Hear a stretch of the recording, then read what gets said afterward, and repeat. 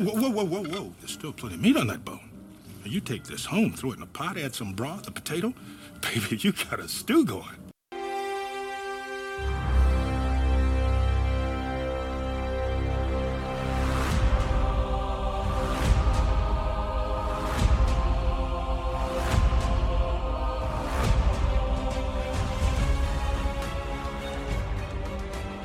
Welcome back, everyone, to another episode of Talking Smack, where we talk superheroes, movies, animation, comics, and much, much more. I'm your host, Josh Scar, and joining me, as always, is my co-host, Alex. Alex, how you doing? Doing fantastic. I'm enjoying the spring weather, and I'm excited for a lineup because you know what? I am curious about what you doing. And because it is a What You Doing episode, we are making it an ensemble, and we are, of course, joined by Matt. This is one of his staple episodes. Matt, I know you're not doing great, but how you doing? I'm doing all right. I'm a little sick, but I'm powering through. How about you guys? How's it going? Fan-freaking-tastic. I'm doing okay, but as you guys heard with the intro music, I'm a little sad because we did have the passing of Carl Weathers this past weekend, or at least the news of his passing. I think he passed away sometime mid last week. The news of his passing hit me kind of hard. I wasn't really expecting it. He's not a guy that like I followed his career or anything, but he's a guy that brought me a lot of joy that I didn't really realize until thinking about it with his passing. Cause like, yeah, he's in Mando. There's a little bit of recency bias with you do the wavy hand thing, baby, do the wavy hand thing. But like, I was looking back on his career and he was so versatile. He never seemed like a guy that let his ego get the better of making good sound acting and business decisions. If you would have told 12-year-old Josh who watched Happy Gilmore like once a week for the entire summer of 1996 that Chubbs was also Apollo Creed, like I probably wouldn't have believed you because it's such a vastly different character. Especially nowadays when you have characters like Dwayne "The Rock" Johnson who refuse to look stupid. Mm-hmm. This is a guy who was an equal with Sylvester Stallone and Arnold Schwarzenegger in respective roles in movies. And like, while he like lost in Rocky 2 and he died in The Predator, or I'm sorry, in Predator, The Predator is a different movie. It's still astounding to me that Action Jackson, the guy who came on to Arrested Development almost kind of on a whim because he wanted to make sure they weren't going to portray him as the Predator and the Rocky guy. Instead, he had this idea of like, what if I'm a down on my luck actor who's just trying to penny pinch? And it's so out of the norm for what the Hollywood action star is. And I was like, man, we did not appreciate this guy while we still had him. At least not in the way I think he truly deserved. For by all accounts, especially since the news of his passing came out, he's a very like nice guy, very like good to work with, and obviously, like you mentioned, he was very versatile and he was willing to make fun of himself because on Arrested Development he is playing a comedic version of himself. It's not like Carl Weathers playing actor Joe Schmo. He's playing Carl Weathers. Obviously, like I said, exaggerated, but it is, that's him being willing to kind of roll with it and laugh at himself a little bit, which is nice. Yeah, because guys in that action vein, especially from 1990 to now, they're very protective of their personas and what they can do. And like we've seen it where they can kind of poke fun of themselves or they take on comedic roles. Like The Rock had the Tooth Fairy, Vin Diesel had the nanny or whatever the babysitter or whatever that one was called. Arnold Schwarzenegger had the Junior movie, and he's done other comedic things, but like for the most part, they're very protective of their personas. Where Carl Weathers was just like, if it sounds like a good idea, let's give it a shot. The news of his passing didn't hit me kind of the same as Chadwick Boseman, because Chadwick Boseman was in his mid 40s, where Carl Weathers was in his late 70s. So like, that's not unsurprising, but still, just to wake up one day or open Twitter one afternoon and like, oh, Carl Weathers passed away. Like, that sucks. But wanted to call that out and say we're dedicating this episode to him, even though it's not necessarily Carl Weathers centric, but just an appreciation for who he was as an actor and seemingly as he was as a person, and just willing to do what it took to not only continue to work in the industry, but to make people happy. And like I said, his role as Chubbs in Happy Gilmore is one that I'm going to remember forever, just because that's a big part of that that movie. Like everyone knows, just tap it in, just give it a little tap. No, it's just really depressing because he just seemed to enjoy being a working actor. We have in the last 10 years, as streaming's become a thing, we've seen like, oh my gosh, this movie star is now switching over and going to do a TV show, or there's a famous case where the Divergent series wanted to be finished off as like a TV movie, and the lead actor said, no, I make movies. He looked at his career, he did Rocky. He was Apollo Creed in Rocky in 1976. And the next year, an unnamed role in Close Encounters of the Third Kind, MP officer. This is a guy who just enjoyed working, doing, he did stints on $6 Million Man, Kung Fu, TV shows like The Defiant Ones and Tour of Duty and In the Heat of the Night and stuff like that. And then just kind of bounced back and forth. He just plugged away, and that's really admirable. Very well said. But with that, we're going to take a break here from our friends Karen and Ann over at Sugar Coated Murder, and we'll be back to talk about What You Doing. Hey, Ann Barner. Hey, Karen Baby. We need a promo. Like where we talk about what we do on our podcast. On our Sugar Coated Murder podcast? Like how we love to bake and talk about murder? That's what we need to talk about. There you go. I think we've talked about it. Y'all find us on all your favorite listening apps. Stay sweet. And don't murder. Because if you kill people, we will talk about you. And you don't want anyone talking about you, especially two wonderful ladies from the South who love to bake sweets while discussing true crime. So don't do it. It's not worth it unless you really need to do it for some reason. Unless you really want to. I mean, it's a free country, I guess. I mean, I don't care if they talk about me. I guess we know I have some murder to do. And they will talk about you. Well, I guess we know what Matt's doing. So, Alex, what you doing?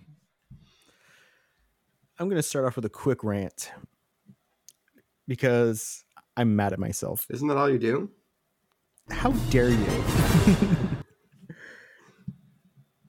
So they've decided to remaster a controversial game from the past that it was only 3 years old, called The Last of Us Part 2.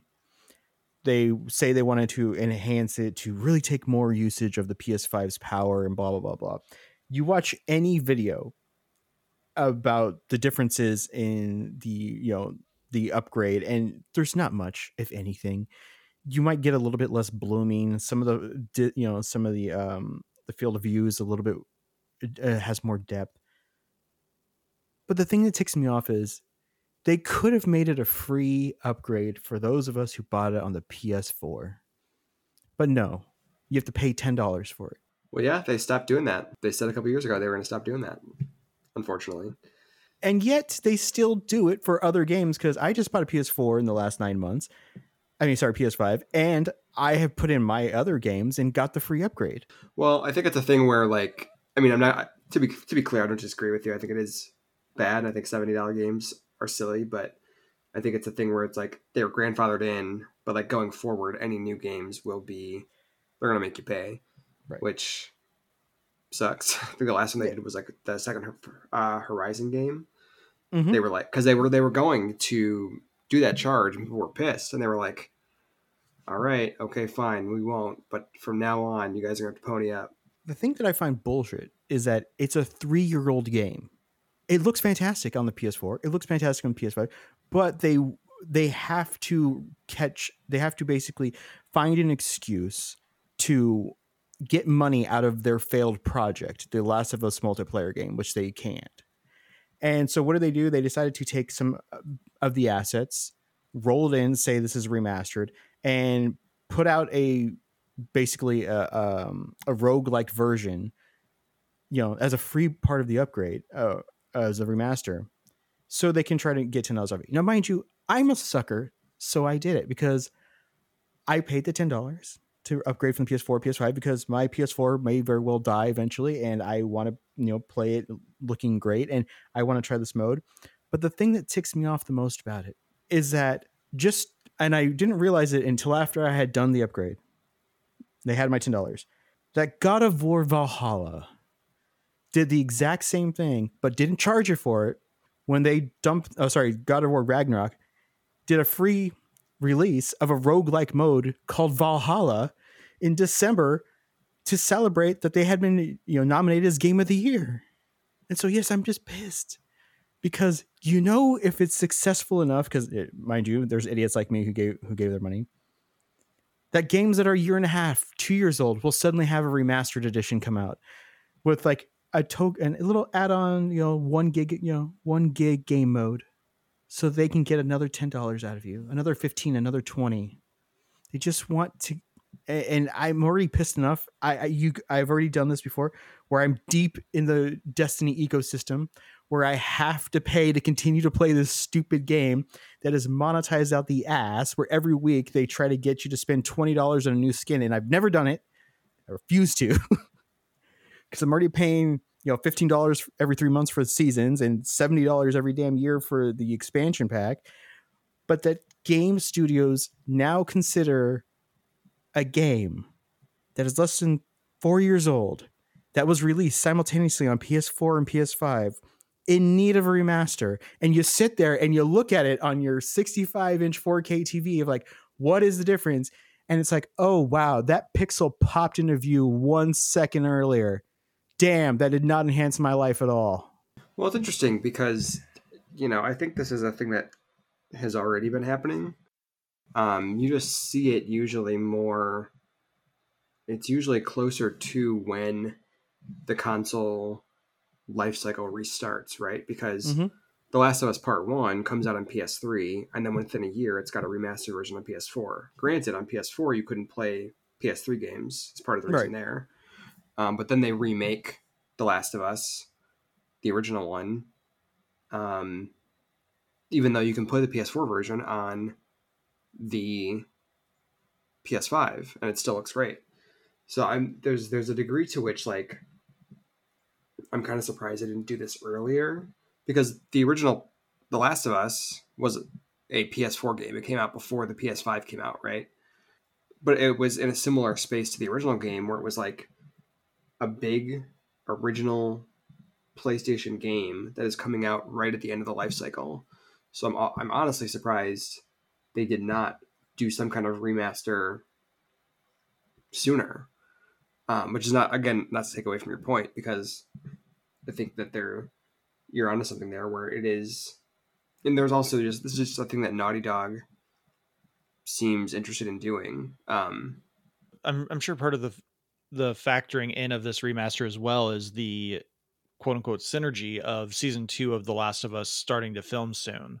So they want to have that shiny new version that people are going to be able to pick up and play and be like, oh yeah, look at how close this is compared to the show in the movie, or not the show in the game.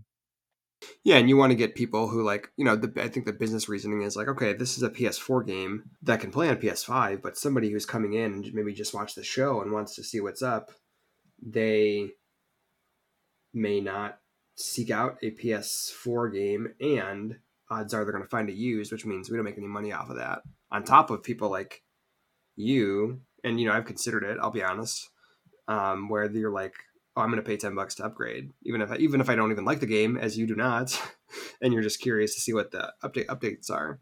It's one of those interesting, weird, and usually bad things about the game industry that I think The Last of Us in the last couple of years has been particularly bad about, because I think the first game didn't need a remake. I think I've heard some people talk sugar about this new mode, but I don't think it needed a full new $70 release. But, you know, if a game company can resell you a game, they're gonna. Look at Nintendo. Yep. Well, yeah, Nintendo is still selling games from the 90s for full price. Well, when Nintendo does it, it's good because I like those games. Of course. And Shigeru Miyamoto is my friend. And all the Nintendo fanboys then go after a poor game studio who makes the Pokemon game we've all wanted our entire lives. Okay, that's not what that game is, but all right. It's Pokemon I don't with even guns, know man. what we're talking about there. Pal World, that game over is 22 million players Pal in World. in the past 10 days. that game is Minecraft with Pokemon with guns. Not exactly what people have been clamoring for. Oh, you're telling me 22 million people in 10 days is wrong? I'm saying I think that maybe the impetus there is not, ooh, this is finally the Pokemon game we've been wanting forever. As a longtime Pokemon player, I will say that I've never been like, ooh, I wish I could put my Pokemon to work and do bullshit crafting. Right. You just want the same release every 6 months or so. I can't get what into are we this up with you to right now. Pokemon? This is Emerald what you're the doing, not 15th. what you're griping. Alex, Can't- the intro soundbite seems to be aptly appropriate because, man, you've been stewing, but I think it's time to... Well, I'm done. If Matt had just said, yeah, I agree, that's kind of bullshit, versus, you know what, don't you dare come after those capitalist hearts of those video game companies, and how dare you besmirch Nintendo re-releasing Pokemon at full price every 6 months. Okay, first of all, okay. Jesus, this I is kn- not I the know spirit of the episode. I know you're making a joke. That's not what they do. But also, I said several times that I don't disagree with you.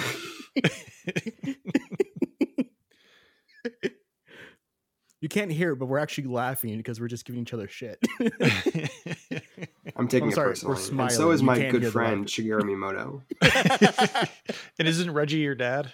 Reggie is my dad. I knew it. That's that's been canon on the show for a while. I just had to... I need to make just sure had to people know. refresh. Yep, exactly. All right, Matt, what you doing? Really? There we go. Quiet, Josh. Fine, I'll move on.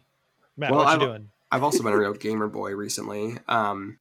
Speaking of Sony projects that I'm not positive need to exist, but I played them anyway.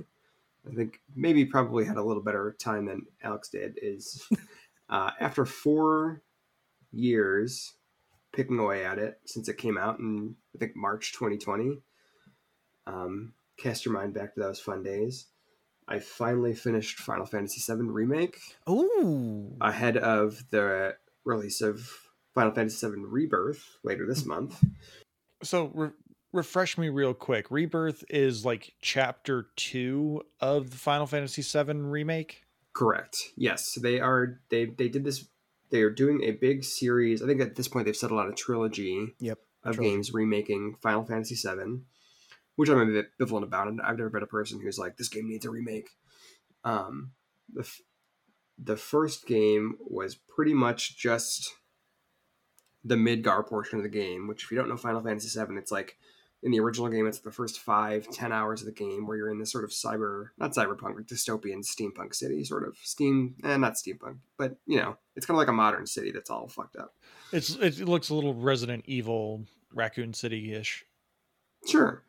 Yeah, and that's what the focus of that first game was. And then the next game will be from the point at which like the characters get out into the open world to ? I don't think they've said exactly where it ends yet.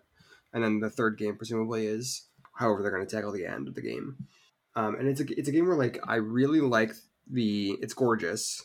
Like I finished it off on PS5, and I think that was another one that did come with a free upgrade. And I played the PS5 specific DLC. But it looks great, and I enjoy playing it for the most part. Like the combat is just really interesting. It's like a real-time action game, but it's trying to splice in some of the like turn-based combat of the original as well, where like, you know, you can control any of the characters in your party, but also you can open up a menu and tell Tifa or whoever to go do this attack or whatever else. Because it is a full game that is covering what was originally like 5 hours. There are definitely points where I'm like, oh, I see. You just took like a thing that was a single screen in the original game and expanded it to like a 30-minute sequence in this game. So it's definitely like a love-hate relationship. But overall, I enjoyed it. I'm looking forward to Rebirth, maybe despite my reservations. I don't know. So go ahead. So this is my question, because I love Final Fantasy VII. I have not played the remake. I'm going to wait until they're done with all three of them. Just like when they announced StarCraft 2, and I'm like, I've been waiting for StarCraft 2 forever. Oh, we're splitting to 3. Okay, I'm going to wait to 3 because screw you guys. But the first game, put in things that Josh might probably understand. It's only about 10% of the game. It's like you getting the hobbits out of the Shire. Yeah. That's about how far into the epic that is Final Fantasy VII that the first game was. Why am I being singled out in this? Because you haven't played Final Fantasy VII. How do you know I've never played Final Fantasy VII? Have you played Final Fantasy VII? No. Okay, there we go. So, how do they go? But that's not the point. So how do they go from Midgard, and they're gonna have a second game? I mean, because famously, I remember. So Final Fantasy VII was 3 discs. And there was literally a sequence where you're on like a submarine at the end of the second disc that if you step into like a tunnel, you had to switch discs.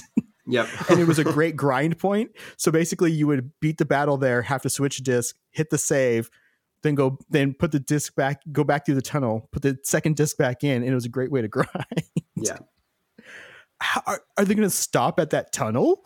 That's a good question. That's the thing is, I don't know. I mean, if the first one is anything to go by, they make it more of a like quote unquote modern RPG in terms of like, oh, it's kind of open worldy, not really open worldy, but like you can kind of travel between various zones at most of the time, and there's side quests, and there were side quests in the first game, but it's more like it's less, oh, you have to like spend hours breeding the chocobos or whatever, grinding out golden saucer, and more like, oh, this person wants you to find 4 cats or shit like that.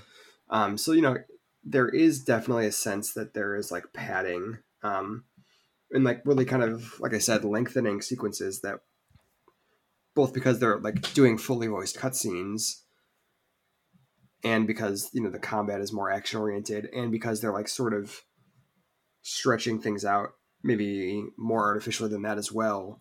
They're really sort of luxuriating in that space, in a way that like I think mostly works. Like I said, I'm somebody who, for years people wanted a Final Fantasy VII remake, and I was like, I mean, with any remake like this, I'm like, no game needs a remake, but if it comes out and it's good, great. So I was, kind of ambivalent about it, and then it feels good in the hands, but there are things where you definitely feel them trying to stretch it out because they want to hit like 30 hours or whatever. This is where you say something, Josh. I played the demo once, and the hack and slash mechanics threw me off real bad because I was like, isn't this supposed to be an RPG? Well, that's one of the things that's interesting about the combat is that it is like the hack and slash, but there's also, I'm trying to think of the best way to describe it. You do have like this, you do have spells and abilities and summons and stuff, and you're trying to, one of the tricks to the combat is also every enemy has a stagger meter, right? And especially with bigger enemies, you're trying to like figure out what they're weak to and really pour that on so that then they are staggered and they take a bunch of big damage, right? So it's like there is sort of that JRPG menu-based kind of move selection. Tactics. It's just also paired with, okay, it's also mostly all in real time, but sometimes you can sort of like slow down the action to a crawl and say, okay, Cloud has to do this. I'm playing as Tifa maybe, so I'm going to have her do this, and then Barrett is going to do his. So it's a little thing. Kingdom Hearts evolution, sort of, yeah. The combat. Yeah, it feels very much in line with that kind of strain, or like Final Fantasy 15 was a little similar too, if you played that. So yeah, I mean, the combat is maybe like the best part of it, and the rest of it's fine too. But there, like I said, there's times where they're like, ooh, that was a cool iconic like background we made for the first game, but now it's like there's a whole sequence of robot arms that you have to puzzle through, as opposed to just, oh, what an interesting detail in the background of this screen. And I've been a video game boy too. I recently just finished a playthrough of the Mass Effect trilogy, Legendary Edition. Played FemShep, Paragon storyline, and I will still maintain that the Mass Effect trilogy is like 99.8% a fantastic classic video game trilogy. I still hate the endings. The endings just, they don't feel like a win for me in any scenario. And like, I get the sacrifice play is kind of inevitable with these kind of games, but none of them feel like the sacrifice is worth it. Mm. And I don't want to relitigate Mass Effect 3 9, 8, 7 years later, however long it's been. 12. It's been longer. 12, yeah, 12, because I Wow. played that before I ever met Ricky.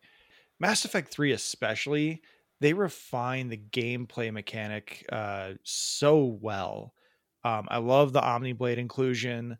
The combat is really good. I love the quick select of your teammates' abilities, which they introduced that in Mass Effect 2, but I love that series so much. And it this time around, it served as my palate cleanser because I had abandoned Tears of the Kingdom. I couldn't keep going. I couldn't keep powering through, and I just needed something that I knew I would enjoy. And so I booted up the Legendary Edition on my Steam Deck, and it's everything I needed it to be, except the ending. It still leaves a bad taste in my mouth, but I'll deal with that 0.02% or 0.2% of a bad experience. I don't even want to say bad game. It's a bad experience for me. Some people love it, and that's well within their right. But for me, it's not the endings that I want or need in this scenario. But yeah, that's one of the things I've been doing. Yeah, I played through the Legendary Edition as well when it first came out in, I want to say 2019, 2020. I forget when it actually hit, but I also took that as an opportunity to replay all the games. And I don't know if they totally hold up, but they are very solid. This, I think I did all that before a while back. We did the 15th anniversary episode about Mass Effect, so some of this is with Dan from Casting Views. Yeah, some of this is perhaps what I said back then, or maybe it's the opposite, and I'm being a hypocrite without realizing it. I don't know. But it was a good time. It was like the first time I had played most of the DLC for Mass Effect 2 and 3, aside from like whatever they gave you for free. Because at the time they were like trying to get people to buy the games new. So they did the thing where it's like, if you buy it new, there's a free DLC pack and also access to the multiplayer or whatever, stuff like that. Mm-hmm. But like I never really I never paid extra for like the Shadowbroker DLC or, the Citadel DLC for Mass Effect 3. Citadel DLC is so good. Yeah, so it was really nice to finally go back and see all that stuff in context too. Yeah, the Citadel DLC is probably my favorite DLC of all. I think like 4 or 5 that they did. I think they did 1 DLC pack for Mass Effect 1, then they did 2 for the respective sequels. But the Citadel DLC just nails everyone's characterizations, and they bring back everyone. The only regret I have with my most recent playthrough is that I forgot to finish the Miranda mission in Mass Effect 3. Oh. So she didn't get an invite to my party. Oh no. And I was like, no, Yvonne Strahovski has to be at my party. But I couldn't go and replay the DLC after I had already completed it. And then the very next mission was the Miranda mission. And I was like, that's why she wasn't on my invite list. And she's gonna hate me forever. I'm sorry, Yvonne Strahovski. My biggest whiff when I replayed it was like, Mass Effect 3 originally had this really cool multiplayer mode that was like tied into the main story, and like I love that the multiplayer mode for Mass Effect 3 is so good. Yeah, and there's like it factored into in the third game. You have this what they call a galactic readiness score that kind of helps determine in the background, how some things shake out and also which ending you get. And they took it out. They took out the multiplayer for the re-release, and they just sort of rebalanced all the single player points so that it all evened out. And it was like a thing where I think I missed like there are certain points in the game where you have all these side missions that factor into that score, and at certain points it's like those side missions, little nothing missions, kind of fall off. You can't do them anymore. Mm-hmm. And I think I lost like 3 of them at the end of like the first act or whatever. And I was like, oh, whatever, that's fine. Only come to find out later that I was like 5 points shy of like the perfect score to get best ending. And I was like, Yeah. God damn it, I don't care. My shepherd survived. I don't care. Which even the best ending, the quote unquote perfect ending that you can get through the destruction ending, still doesn't work for me because you destroy all synthetics, which, like, losing Edie doesn't make sense to me because she's an artificial intelligence that is remotely controlling a synthetic android. So like the fact that Edie is completely gone makes no sense to me because she's not a synthetic, she's an artificial intelligence. So like that's another nitpick that I have with some of these endings. I think there is a way, and this is all based on recollections of when I was like frantically Googling around the time that I did this playthrough and realized I whiffed it. But I think there is a way where like Shepard survives, the Geth and the Tali race, I forget their name. Quarians, thank you. They all live in peace, and like I think there is a way to throw that needle, but I forget which option it is and like what there you are have to two do. endings where you have the synthesis ending and then you have the amalgamation ending, whatever you want to call it, where Shepard basically uploads spoilers for Mass Effect 3.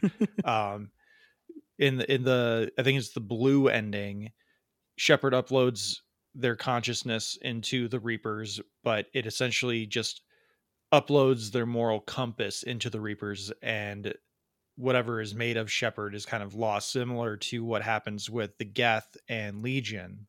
And so like Shepard technically no longer exists, but their moral code now is in the Reapers, and the Reapers like stop the destruction. They help to rebuild a better society. Oh, And then there's the synthesis ending where everyone just becomes synthetics, and right. therefore the Reapers mission is no longer viable. It Right. makes no sense because no one is organic, but there's also synthetic life that is existing. And like that one feels like a loss to me too, because you're abandoning, for lack of a better word, the galaxy's humanity. And you're like, the idea is that eventually the society would evolve into being hybrid synthetics anyway. So you're Sure. just pushing that evolution to that point. And it doesn't feel like the right ending to me. I think the blue ending that I just talked about, where Shepard uploads their consciousness, that's the one that I probably lean towards more. But again, it still feels cheap. Sure. That's Shepard's the last one that has to die in this sequence, and an essence of them survives, but not in any truly meaningful way besides the Reapers stop doing what they're doing. Yeah. Those endings are so interesting just because like, I totally, I personally am fine with them. I'm not like, oh, I love this, but I'm not like, I despise it either. But it is also so interesting because I can at least understand how, maybe not the specifics of the endings, but how they like, it boils down to like a not quite binary choice. And this is almost certainly something I would have said in that previous episode, because like, I think especially in the Xbox 360 and PS3 era of consoles, there is just no way to like truly account for everything that players may or may not have done. So like they have to like boil it down to, okay, the point at which all that is factoring into your gameplay is over, and now it's just Shepard picking one of 3 things that largely is a predetermined outcome. Although with the expanded ending, I think they also added some flavor where like, oh, well, maybe the Geth survive, or maybe Shepard sort of survives, or whatever else, So it is one of those things where like, okay, I understand why people were maybe upset, but also I understand why that happens, right? It's just an interesting case. So yeah, that's one of the things I've been doing. Matt, what you been doing? Me? Oh gosh, I was just going to say before that, I also recently came into possession of a Steam Deck, and one of the things I was gifted as part of that was the Legendary Edition on that platform. now I'm thinking about playing it again. It handles really well because, like I said, I played it on my Steam Deck, and I think that's the only way I could have completed a playthrough in my current lifestyle, because I have 3 kids that also want to play video games, and I am very tired at the end of the day. So like having the Steam Deck to play in bed, or like whenever I take a break at work, or whenever I have 20 minutes to sit down and just do nothing. It took me about a month to go through. I did the math. It took me a little over 20 hours to do Mass Effect 1, 24 hours for Mass Effect 2, and 23 hours for Mass Effect 3. And that's me because I've played these games so many times. Like, I'm skipping dialogue and Sure. doing other things. But I think that is that Mass Effect 1 playthrough, especially, I think that is the fastest I've ever completed that game. Yeah, I think that was pretty close to where I was at too when I played them. I think I picked them up on Xbox a few years back. But I am, now I'm itching to play them again. I don't know if I quite I'm ready for a playthrough because I just did them all a few years ago. But as we were talking about that, I was like, oh, wait a second, somebody sent me that, and those are good games. It plays really well. I will say that it transitions to the Steam Deck very well. I really have just been gamer boy this past little while, and something else I've been playing a lot recently is Golden Sun, which is an RPG from the Game Boy Advance era that they recently finally dropped onto the Nintendo Switch online service. They announced it when they first announced they were launching that in February 2023, and every month since then I've been like, all right, where is it? And it was not until January that they were like, okay, fine, here you fucking go, idiot. Reggie is really withholding in his love. That's what good dads do. They hold back their love and they hold back their rewards. Yeah, I'm learning that. But yeah, if you don't know, Golden Sun is, I think it was 2001. It's an RPG on the Game Boy Advance it's a pretty generic RPG. It's, you play Isaac and his buddies, and they have to go out and find MacGuffins to save the world, and it's a fantasy world, and you run around and do random battles and go to a town, and they've got an issue that you have to solve to forward the quest, and you do it, and there you go. But it's an RPG that I really, really loved when it first hit on the Game Boy Advance. So I've been enjoying revisiting it at times where it's like, it's pretty simple, and I've played it before, so I'm just like, okay, I'll throw on a TV show or my obligatory Star Trek reference for the episode or a YouTube or whatever, and then play that while that's on in the background and stuff. And it's been fun. And they dropped Golden Sun and its sequel, Golden Sun: The Lost Age, which is a game that years and years ago I was in the process of playing the hell out of on the Game Boy Advance, but my Game Boy Advance with that cartridge in it was stolen, so I've never finished it. So I'm hoping eventually I can finally right that wrong. But yeah, I don't have a ton to rant about or rave about. It's just a solid little nostalgia RPG that I'm digging on. Alex, what you doing? I have been playing a game called Nobody Saves the World with my wife. Yeah, that's a good game. Yeah, it's from the studio that made the Guacamelee games 1 and 2. They're kind of like Metroidvania games, except this one is like an old school RPG where you're this big-eyed, no-eyed character that everybody calls Nobody, who just happens to stumble across a wand and now is in charge of saving the world. And at every turn, everybody remarks that you don't wear pants and that you're not the person actually saving the world. So you're somebody's assistant. Oh, you're this, which is just great. And the crux of the game is, as you explore the world, you complete challenges to unlock animal forms. Like if you can turn into a horse, you can kick people. If you turn into a mouse, you run around with like giant chompy teeth, which is so satisfying because it's a little mouse on the screen, and when it chomps, it makes these big giant teeth. When we unlock the turtle, immediately both of us like, this is the best thing in the world. The turtle's fantastic. It can swim super fast, and it's a adorable animation because when it's in the water, like lifts its head up and looks all happy, swimming super fast, gets on land kind of like, oh, okay, I'm going to turtle. but then you pop into your shell and you jab people. It's fun. It's clever. It's cute. It's a couch co-op game. And it was a PlayStation Plus free game a few months ago. And I will say it has the most unoffensive DLC encouragement I've come across. We enter this part of the world as we're exploring, and we're looking through these like catacombs, and we come across this ritual that's happening, and everybody's like, oh, okay, well, if you can change animal forms, you should join. We'll give you 2 new ones if you can win our tournament. It's like, okay. And as you get to the tournament gates, it pops up and says, have you paid your fee for joining the tournament? And it's like, and it says no.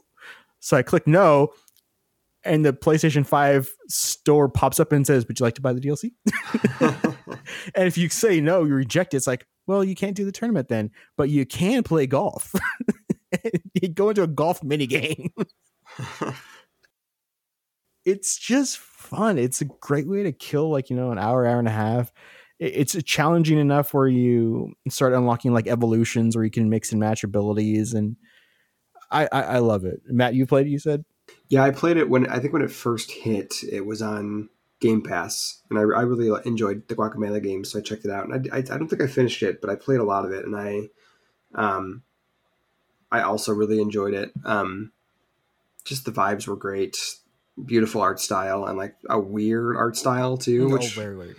And just some of the weird classes, evolutions, whatever you want to call them, that you unlock, are just like, I forget some of them now, and it's like, oh, there's the wizard, there's the whatchamacallit that you would not maybe expect when you first start the game, and your first thing is like, oh, you can turn into a horse now, like you said. Yeah.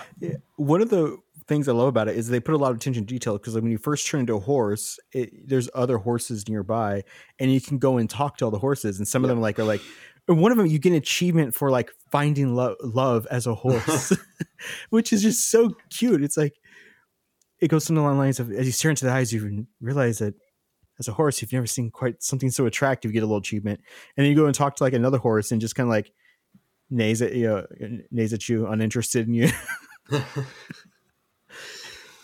It's just a good time. I like it. Josh, what are you doing? Oh yeah, forgot about that. I mean, let's keep the video game train rolling. Joey Fitzgerald from the Game Club Pod gifted me a game called Hue, which is a fun little puzzle platformer. HUE. It's kind of in the vein of stylistically, it's kind of in the vein of Limbo. Well, I've heard of that Xbox game. 360 days. I've heard of it. Yeah. But in this game, you're manipulating the color palette of the background to solve environmental puzzles, which, oh man, this game scratched my puzzle itch so good. I love a good puzzle platformer. I love a good puzzle game. And this game I beat the main game in about 4 hours. And then there's a collectible side mission that you can do throughout the game. I just decided to plow through the main story of the game, and then go back through and get the collectibles afterward. But it's just a really fun game, and I'm very appreciative of Joey to send it, even for 8 hours. Like I was in heaven, because this game was it played really well. Again, I played it on the Steam Deck, but it handled really well. The mechanics work. Basically the idea is the world is black and gray, like kind of like Limbo, but this kid and his mom have figured out you can see colors, and his mom has gone missing, and the kid's tasked with trying to find his mom. So he goes through the world and he finds these formulas that she's left behind for him, and that allows him to see the different colors of the world. So like one of the first colors you get, I think, is a light blue, and there's like light blue boxes or boulders, and when you change the color palette to light blue, they disappear. Now you can walk through them, or you can move to the other side of them, and then you can pull them along to where you need them to go to solve the puzzle once you change the background back to whatever is not light blue. And it's really weird to explain, but if you watch a trailer for it, or if you get your hands on it, really quick and simple to pick up. My kids enjoyed watching me play it. I absolutely adored this game. It's a game that I think if you can pick it up for $4 or $5, it's well worth the money. I think my wife played that. She's really big into playing puzzle games, and it sounds familiar. That the collection and changing of hues to solve the overlapping puzzles. I have vague memories, or it was acid. One of the two. One of those two. So I will say that there's a sequence towards the last like 2 sets of puzzles, I think, or maybe 3, where a pipe bursts, and yeah, it's after you get to the university. There's a janitor who's like, "Oh, hey, a pipe burst, be careful." And so I'm like, "Oh, do not touch the running water." And I went through, I think, like 4 or 5 puzzles where I did not touch the water. I did not touch whatever color the water was. I got rid of it and just moved on with my time. And I solved those puzzles without it. And then I got stuck on one puzzle. And I'm like, how do I do this without getting touched by the water? Turns out you can get touched by the water. It's only the lasers and the spikes that become a problem. I have not had a chance to play it, but it's been on my radar, and I've heard lots of good things about it, including you now. So maybe I might have to finally take the plunge. It's a game that it feels like it's got that Nintendo polish where they just thought of everything. Like there's one of the collectibles you can only get by finishing a puzzle, going through a door, and then coming back through the door to kind of reset the puzzle. And then you can climb up a bunch of boulders that typically you would need to fall down to complete the puzzle. But now because you're on the other side of the puzzle, you can use them to climb up, and then you can go get the collectible. So it thinks of a lot of different ways to stretch your brain too. It's not just, flip this switch, change this color, flip that switch, I'm done. It does a lot to really ease you into the more complex puzzles, and it just is really good. And I've thanked Joey personally through Discord, but I'll put it on the record. Thank you so much, Joey, for this game. It was a lot of fun, and like I said, 8 hours well spent, and I'll probably come back to it at some point this year just to, again, cleanse my palate and scratch that puzzle itch. Yeah. Rad. Alex, what you doing? I am patiently waiting for the return of Josh Gates. Now, for the uninitiated, Josh Gates has been in our lives for roughly the last, let me see, I'm going to say 16 years. He started on the Sci-Fi Channel hosting like a kind of like a monster hunting show called Destination Truth.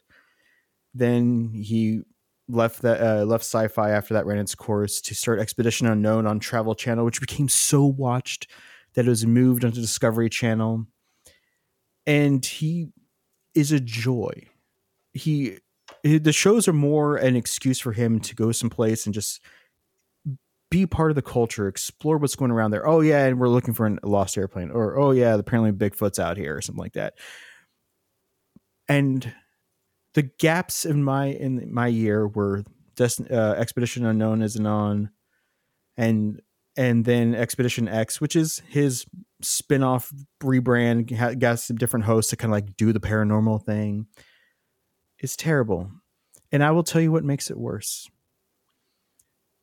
We've recently, after the last season of Expedition Unknown, decided to cut cable because we realized we watched 2 channels, and most of the stuff we watched 2 or 3 days later on the DVR, which is on Hulu or streaming. So we got rid of that burden and found out that Max does this great thing where most of their shows, the night they air, you can click play. But here's a problem. Expedition X apparently is on some other weird contract where it only releases at the end of its season. And it hurts my heart to have to go 4 months without Josh Gates. He's called Indiana Dad Joke on the internet. That's what he's known as, because he kind of wears an Indiana Dad Jones hat, and he makes a bunch of really terrible dad jokes. It's a pain to this man who's been in my life for 16 years now, just weekly exploring the world. I'm going to be without him for 4 long, painful months. And he's out there. Right now he could be out there doing it, and you can't watch it. I know. Well, the thing about it is, like, so during the height of the pandemic, he aired a weekly TV show called Josh Gates Tonight because they couldn't go exploring, but they needed content on discoveries. And he would interview people. And one of the things is he interviewed Shatner, and he's like, hey, listen, whenever we're done, whenever this is kind of over, we should do something. And they did something together for Shark Week. It was fantastic. And we found out that he'd actually been investigating the Beast of Bray Road up in Wisconsin at one point during the pandemic, and we didn't realize it.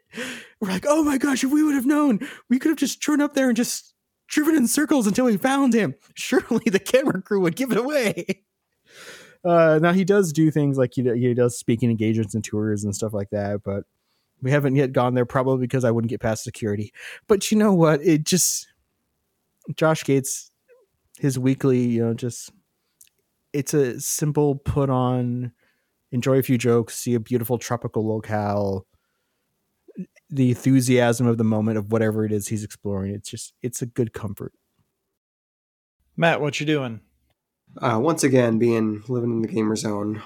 This is probably my big one for the last couple weeks. Is I've been playing a lot of Alan Wake 2.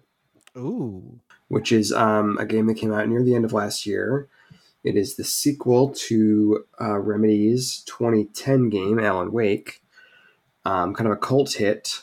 People have been waiting for a sequel to it for a long time, and I think there were some sort of false starts, and I think people kind of didn't expect it was ever going to happen. So this game takes place, many years after the end of Alan Wake, where an FBI agent and her partner shows up to Bright Falls, which is the town from the first game, to investigate a series of disappearances and murders that seem to be being done by some kind of cult activity.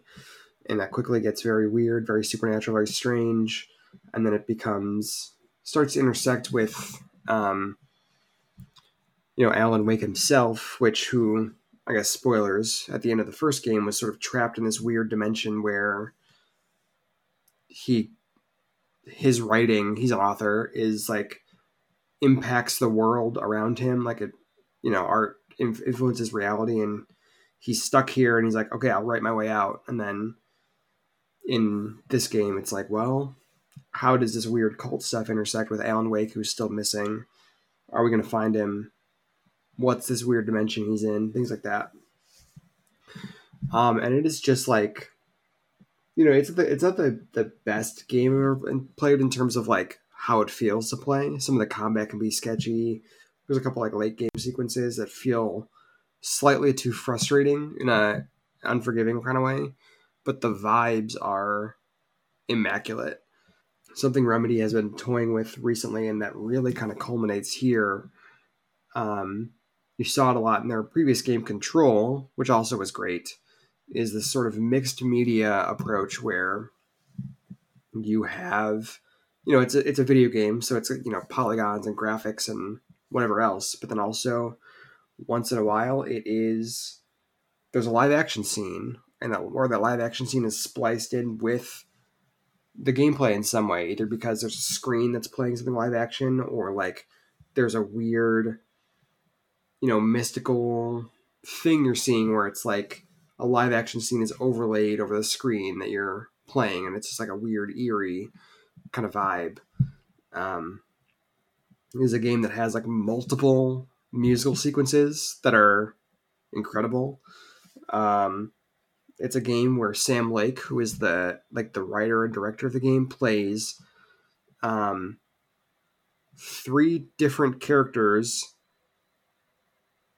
including one who is essentially just Max Payne from the video game Max Payne, and then also playing the actor who plays that character in a movie, and then also playing an FBI agent in the real world who has the same name as the fictional Max Payne character. It's like a weird, twisty, like surreal game where the vibes are like, what is reality? Like, is the stuff that we are experiencing real, or is it like part of the story that's being written? And like, which of the things that we understand to be the truth is actually reality? And then also you're running around and, shooting monsters and stuff. So they're pulling an Ocean's 12? Is that what you're saying? I don't know if I know what that means. Can you Julia clarify? Roberts impersonates Julia Roberts. Well, kind of, yeah. It's just like a weird thing, and part of this too is like, Seems like Remedy. a weird pull to get Marky Mark to show up in a video game like that. It was a really weird cameo. I'll give them that. But it's also like,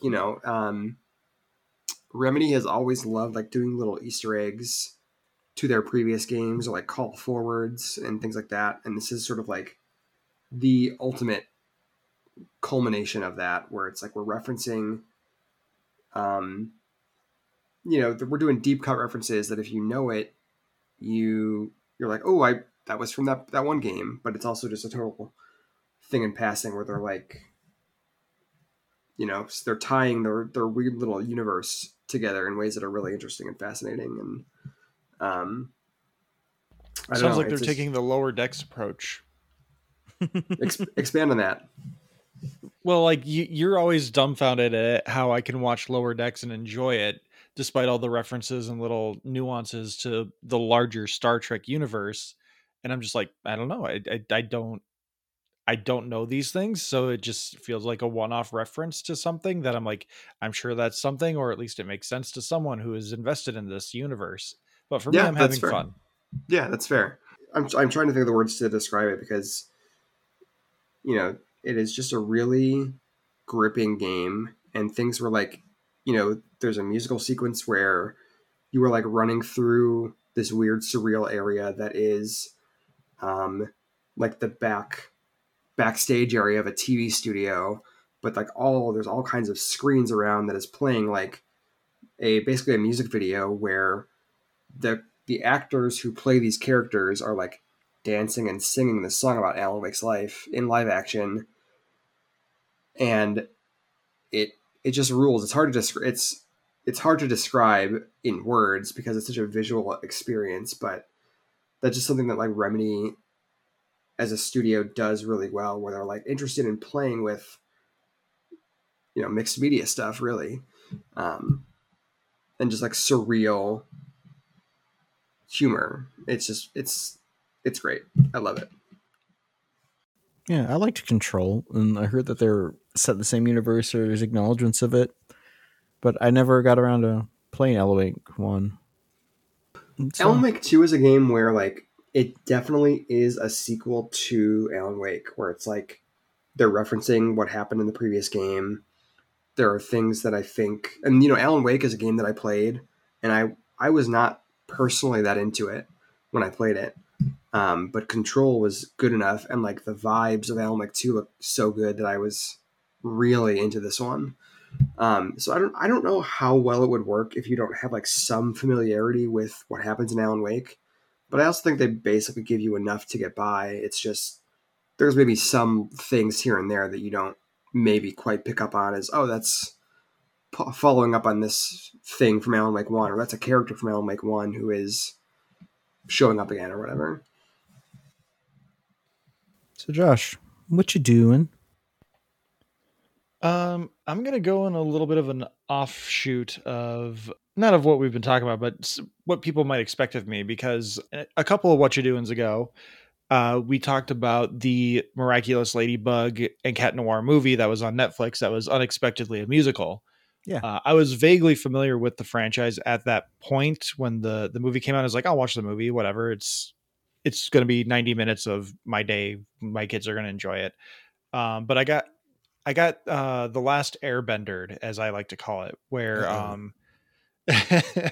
I get curious about something that's been adapted into a movie, because I somewhat famously in my friend's circle, I kind of refused to watch Avatar: The Last Airbender because a former coworker of Matt and mine, she had Stephanie. It's so weird. That was her catchphrase. She famously was like really pushing me to watch Avatar: The Last Airbender, and she was this coworker of ours that not everyone in the store enjoyed, because she was, as she loves to say, so weird. And so I'm like, I'm not watching anything this chick is recommending to me. And then the Last Airbender movie came out, and I was like, okay, I kind of got to see what this is about, because there's no way they decided to make a movie this bad based on something that is maybe equally as bad. So I went and like found it on Netflix, and I binged the entire series in like 3.5 days because I was just like Wow. so enthralled with it. I had like a weekend off, and I just watched it nonstop, and I loved it. And so with Ladybug, I thought the premise was cute. It's the magical girl Sailor Moon kind of concept. Girl gets special abilities for whatever reason, and she saves the day with her not quite love interest, maybe love interest, who in this case is Cat Noir, not Tuxedo Mask. So I'm like, okay, let's see what the TV show is like, because the movie seemed like it kind of mashed the series finale with the season finale or the premiere. So it's like origin story and finale. And season 1 and 2 are very campy, very Power Rangers, Sailor Moonish, but the show starts to kind of grow with its audience. It's starting in season 3 and going into season 4, and it's really adorable. The way that Christina V portrays Marinette and Ladybug is just adorable and fantastic and fairly realistic, but it's still cartoonish and campy. But the one thing I really wanted to bring up, which first I'll bring up, like, it's a show that doesn't take itself too seriously, and it knows what it is, and it's having fun with it. Like, I sent Alex and Justin a thing where a video clip where they do a Ghostbusters homage. There's one villain who is their science teacher, who is sees Ladybug and Cat Noir, and they're like, "Back off, kids! I'm a scientist." And then Ladybug and Cat Noir make a plan, and Cat Noir is like, "I love this plan. I'm happy to be a part of it." And they go and do the plan. So it's cool to see that they do these little Easter eggs. But there's one episode in particular, I believe it's in season 4, where a newer character is really sad because the person she's the person she's in love with is going to be moving on into high school and not going to be in the same middle school with her anymore.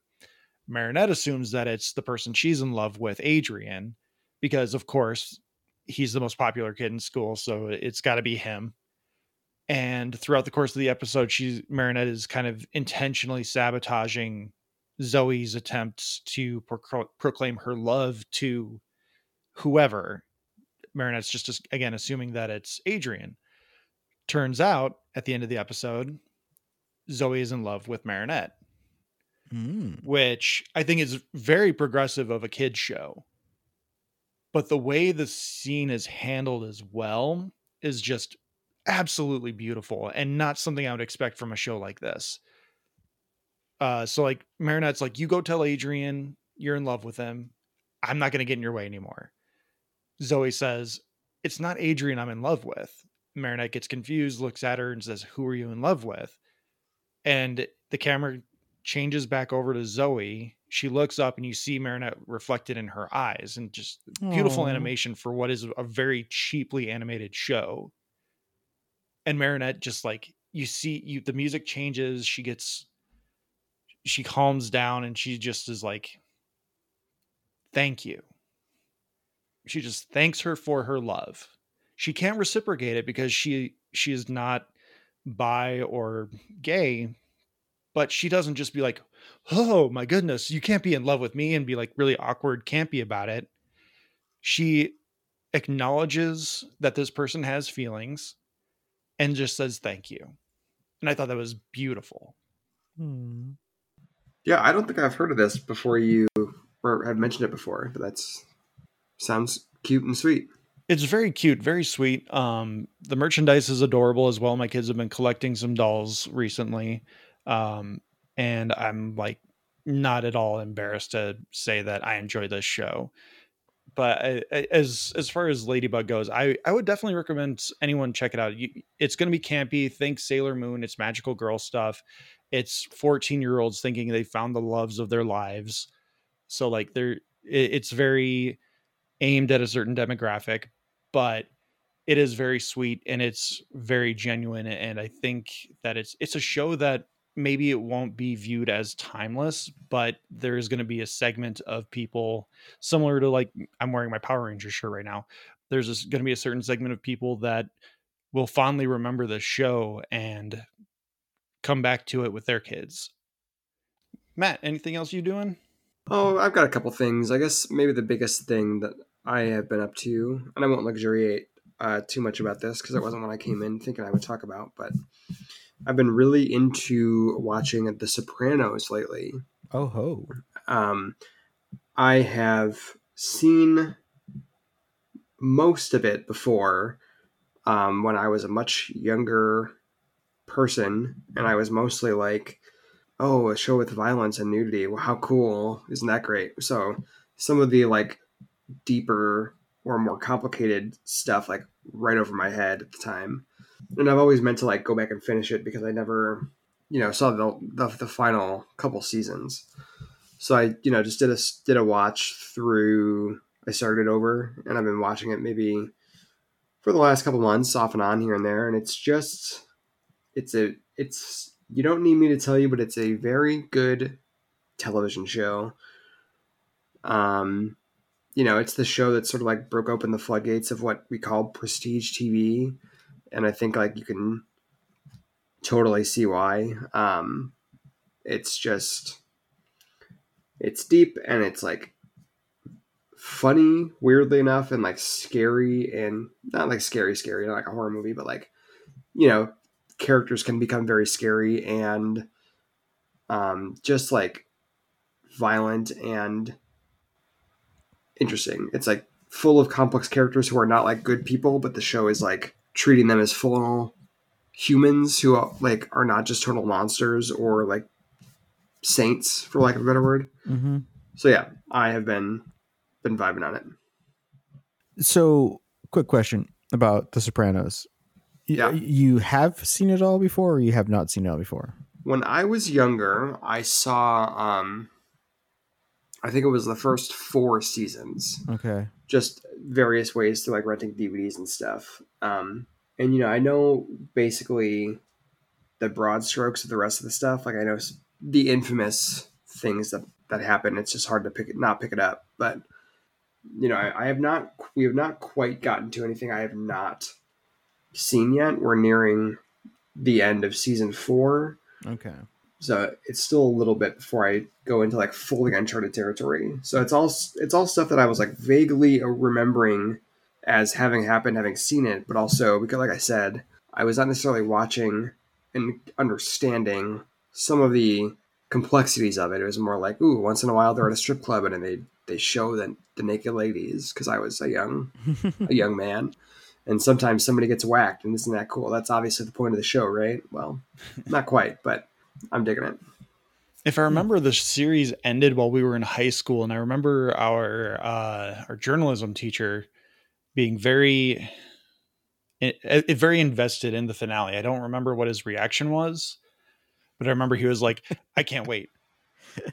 I think it was on while we were in high school, but it might have ended after because I think it ended in 2007. Yeah, so a couple of years later. But I definitely remember like we'd go in on Monday morning or whatever and chatting it up with our journalism teacher. He'd be like, crazy thing happened in The Sopranos this week, or other show that we're talking about.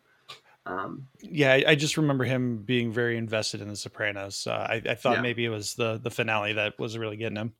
It was sort of inspired by, and this is maybe a bit of a tangent, but something I've realized about myself is if I have a show like that's all in front of me, or like if Netflix dropped an entire season at once, I am very easily distracted unless I can find a way to like apply some kind of structure onto it. So that's one of the reasons, I listen to a lot of podcasts that are like goofy watch along podcasts. Like, oh, we're going to watch 4 episodes of Clone Wars and talk about them. So that gives me a structure to like, okay, I'm watching 4 episodes ahead of this podcast, and then I listen to the podcast and watch the next ones.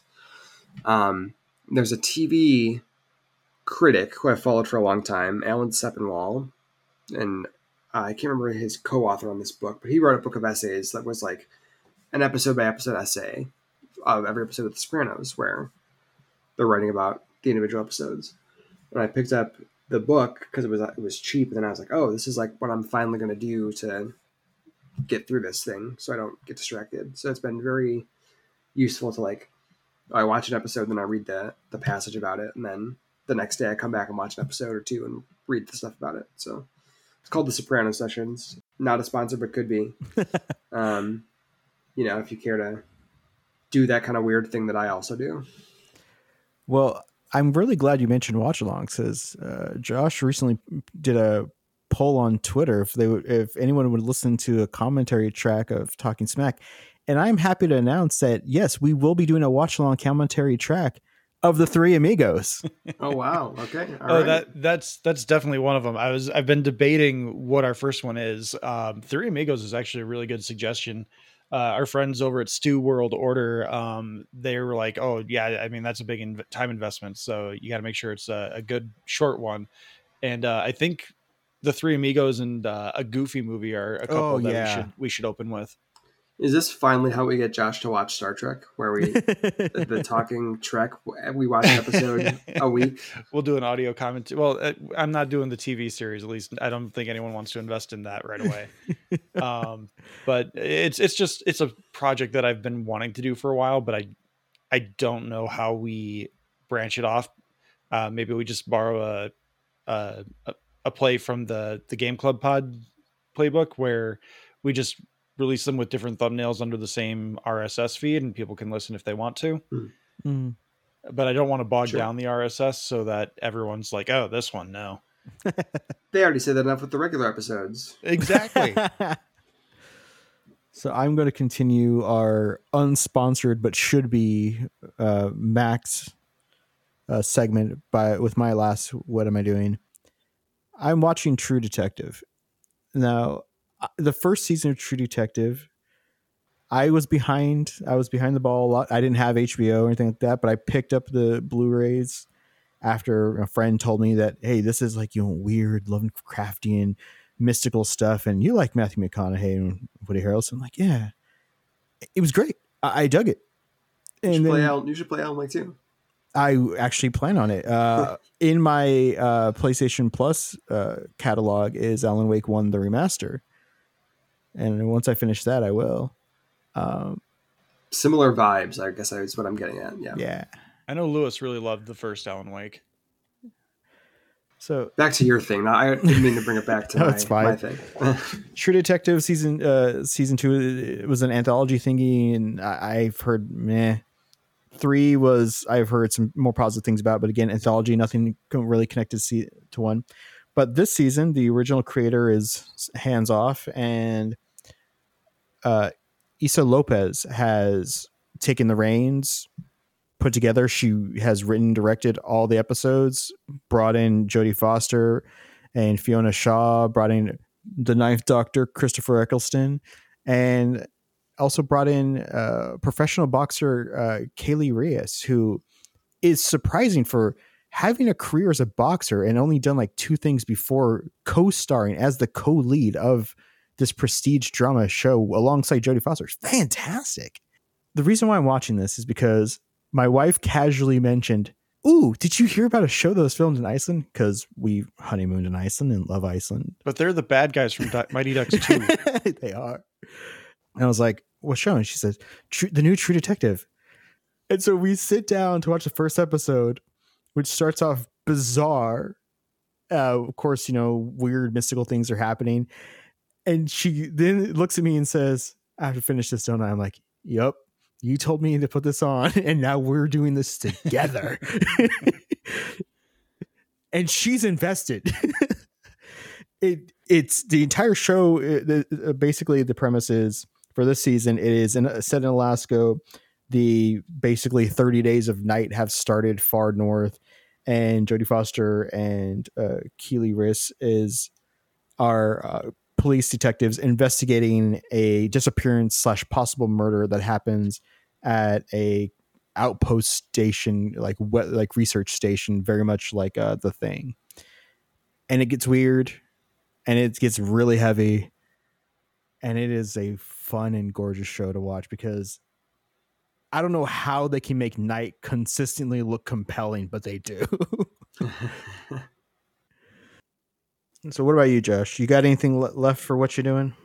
I was just gonna say real quick to once again pull it back to my thing. It's funny that you mentioned your wife and the way she came in, because like when we're watching The Sopranos, I started The Sopranos as like just a thing I was doing, not not possessive about it, but just like, oh, I'm watching it in my free time, and then my wife would be hanging out like near the end of the second season, and now it's like, oh, this is a show we watch together.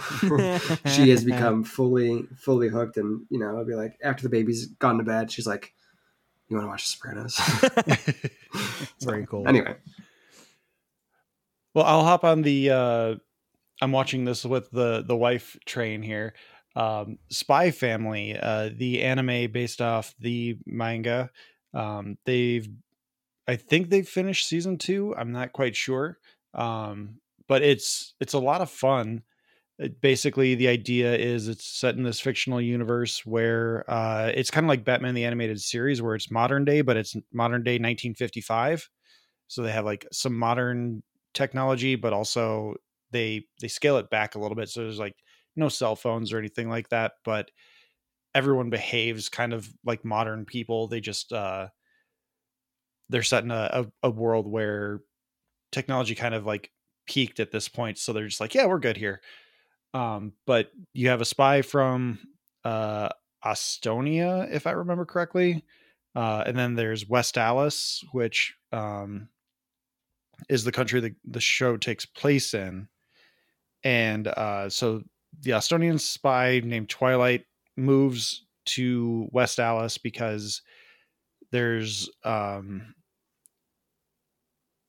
rumblings that maybe they're going to try that there's going to be a coup, and there's going to be an uprising in the government that's eventually going to kick off a war with Estonia. So he's there trying to make sure that doesn't happen by infiltrating the school, the grade school of one of the lead general who is thought to be part of this coup plot.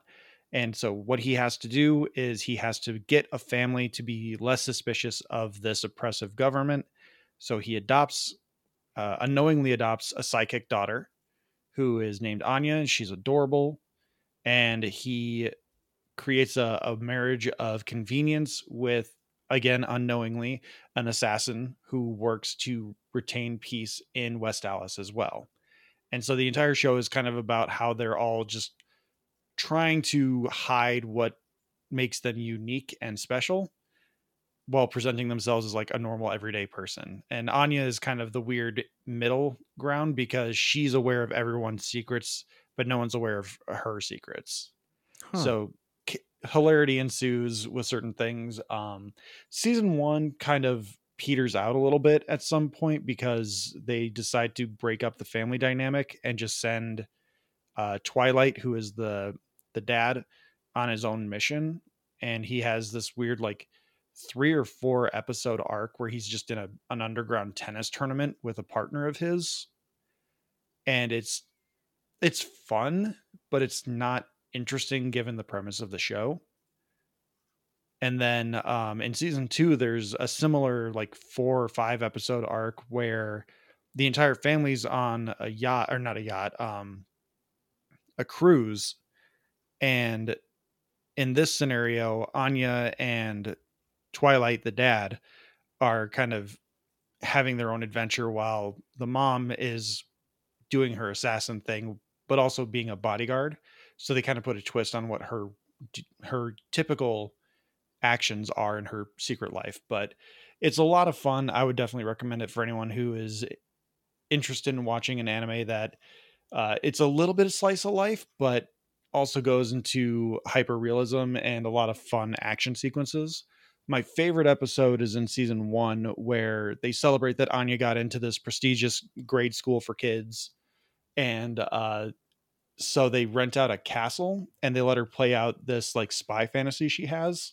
Oh, And so Twilight he uses all of his like his resources as a high ranking spy to get like henchmen and other people to pretend to be the bad guys for her. And Yor, who is the mom and the assassin, she gets really drunk. And so she's playing a henchman to the main bad guy. And at one point she starts facing off with Twilight. She's just really bought into the character because of how drunk she is. And she starts fighting him, and Twilight's like, what the hell is happening? Like, she's going to kill me. And then she like whiffs on a kick and falls over and just falls asleep on the ground. Yeah, that's another one that I remember. I think I made a big splash, like online a little while ago, that I've heard lots of good things about, and I have just never quite gotten around to watching it. But it's on my radar. Yeah, I've been watching it on Ricky and I have been watching it on Crunchyroll, not a sponsor, but Quickly should be becoming a sponsor. If no one else has anything else, I'm just going to quickly dive into this too, because it's on the thumbnail and I'm not going to change it again. Matt and I have been reading the new Ultimate Spider-Man, Yes. which very interesting first issue, and Marvel is very clearly building up to something with this because they've been teasing a bunch of other of the Ultimate heroes. I think they've revealed the Ultimate Iron Man suit as well as the new Ultimate Black Panther suit. Yeah, and I think they are launching. I think they've announced so far an Ultimate Black Panther book and possibly a new Ultimate X-Men book. And you know, we talked about it previously in our 2024 look ahead episode, but they did a mini series last year that was like stage setting called Ultimate Invasion that sort of like establishes the world, and then they did a one shot further establishing the world just called Ultimate Universe, which I have not read, but it's possible like they introduced new versions of these characters there that I've not seen. Yeah, the first issue of Ultimate Spider-Man, though, is classic Jonathan Hickman stuff. It sets up a much bigger story, kind of a slow burn, but it also does a really good job of it's a very good pilot episode. It does enough to get you invested in the world, let you see what the differences are compared to the regular Marvel universe, and it leaves you off on a really big hook of like, yeah, I need to know what happens next, because minor spoilers for this first issue of Ultimate Spider-Man 2024. We don't see Spider-Man in this issue. Yeah. Peter Parker is just a family man who works at the Daily Bugle with his uncle Ben and J. Jonah Jameson. And he's just kind of feeling adrift. Like, he's just kind of going through the motions. He's got his family, he's got his wife, like everything should be perfect, but he feels like he's missing something. And at the end of the issue, he gets a message from who we assume he is a deceased Tony Stark. And he's like, hey, you wonder why you're feeling so blue and so down? It's because you were meant for something greater. Here's a radioactive spider. Go make your choice. Yeah, it's basically, the pitch is basically, what if Spider-Man as midlife crisis, sort of, where like it's a version of the world where he never was bitten as a teenager, and he is not like unhappy with his marriage or his life. He's just like you said, something's missing, and then somebody shows up and says, maybe this is the missing piece. And you know, I think the first issue makes it clear that he goes for it, but as of yet, only issue 1 is out. It's possible as of this recording that the second issue is out this week. I don't know. But yeah. It's due out. If not the day this episode comes out, it's due out relatively soon, before the end of February. Yeah. But I'm a big Jonathan Hickman fan, and I have affection for the Ultimate Universe, even though it's like a very different take on it than the one we're used to. So I was really into that first issue. I was really into it. Mm-hmm. And I'm very excited to see what they do with Ultimate Black Panther as well. Matt, you got any more what you doings? No. Nope. All right. Well, do you want to plug the Discord and we'll get out of here? Sure. Yeah. Discord is, we have a Discord. It's a cool place to come hang out. If you like what we do here on mic and you just want to mix it up via text, that's a good spot for it. Come hang out. And you can find us on all social media platforms at Talking Smack Pod. That includes Blue Sky, Instagram, Threads, Hive Social, Post News, Facebook, YouTube, TikTok, and Lonnie's website. You can email us your thoughts, questions, what you doings at tsmackpod@gmail.com. Alex, who's remixing our theme? Petri Alanko, fresh off of Alan Wake 2. Matt pulled in the big request and got it to do it. Up my fists. Thank you to Leo Allen for our musical themes, Beppo for our original avatars, Retro AL Studios for our Ricky avatar. Please like, subscribe, rate, review on your podcatcher of choice. And most importantly, thank you again so much for listening. And everyone take care. We will see you next week.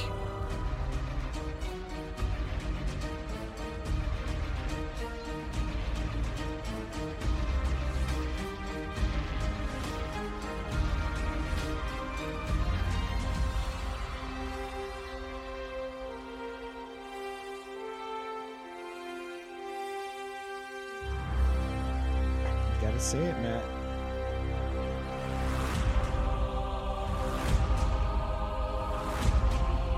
Don't disappoint your Legion.